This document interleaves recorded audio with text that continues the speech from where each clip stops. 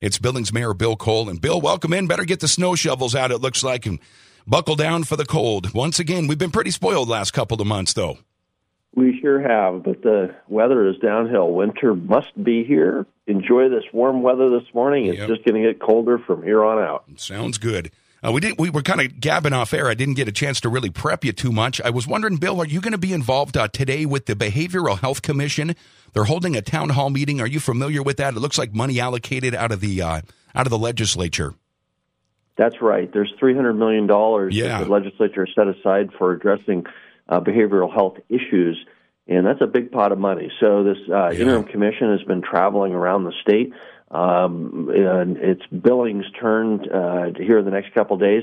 Our local legislator, Mike Yakowicz, from the South Side Mike, as I like to call him, has been part of that commission. And yes, I'll be stopping by to see what I can learn. I'll say hello to that group officially tomorrow.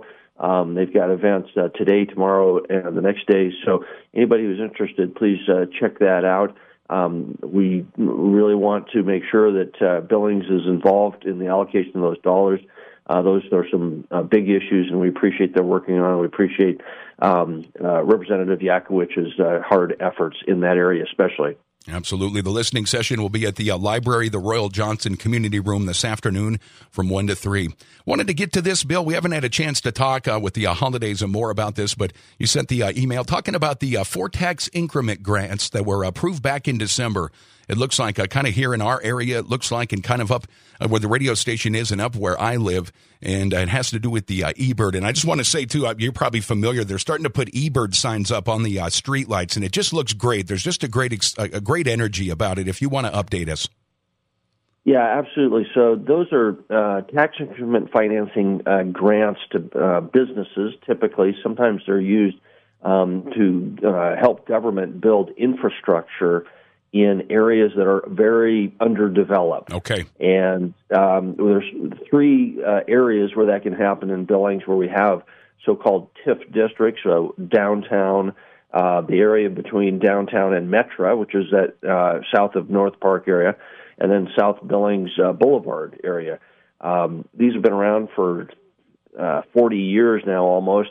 They've been very successful for redeveloping troubled areas of town. They're the only tool that we have in the tool chest for doing that. And the rule of thumb is that developers who put in a big project that are approved can get back the money that they generate in taxes, new taxes, not forever, but for 5 or 10 years. And then once they've been paid, received that, then we've now increased the tax base and everybody benefits. And so if anybody's got a big, important project in those areas, talk with the local TIF district and see what they can do for you. There's a lot of rules that go along with it, but again, it's been quite successful. Yeah, was it maybe over on the north side, a future 22 residential unit or units that they're looking at building to help increase the housing?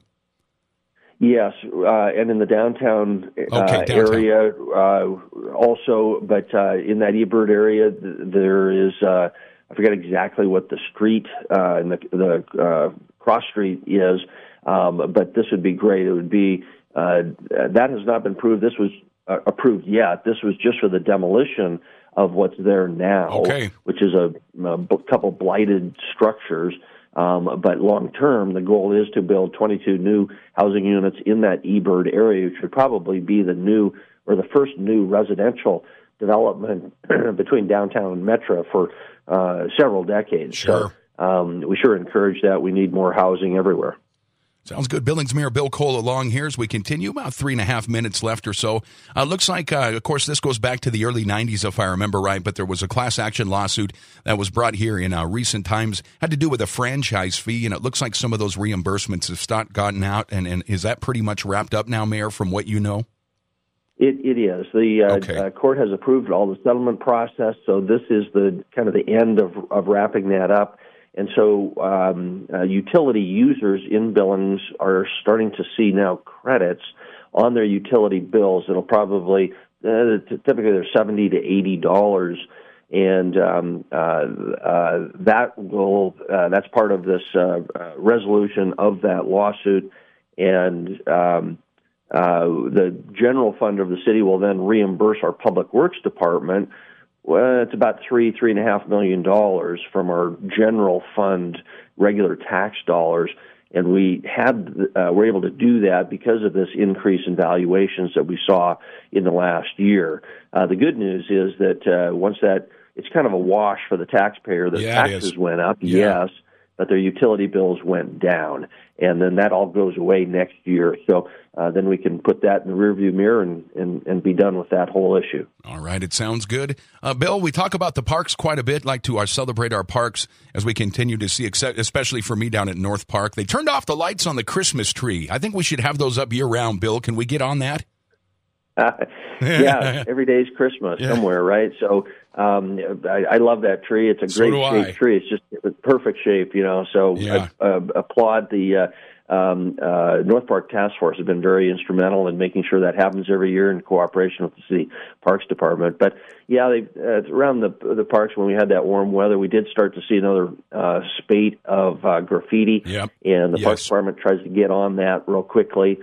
Fortunately, the city's been putting on these coatings on areas that are prone to be tagged. Yes. And you can just hit them with a pressure washer, and it takes them right off. It is the owner's responsibility to remove that graffiti, so the city tries to do that quickly on any of their property.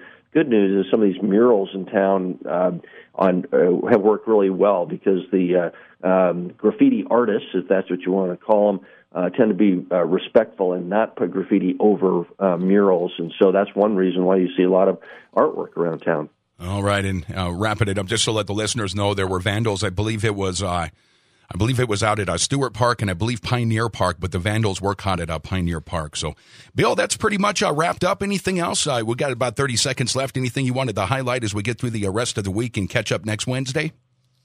Well, thanks, Nick. Only to ask for everybody's patience. With this cold weather, our pipes, we've got hundreds and hundreds of miles of underground piping, a lot of which is very old, made of cast iron. I was talking to our Public Works Director yesterday, and just yesterday they had 3 water pipe breaks, and that means they have to go in, dig up all those, and they can't get to them all. And every day we're going to see more of that. So apologize for the inconvenience, but that's just the nature of having a bunch of old pipes in the ground when the weather gets cold.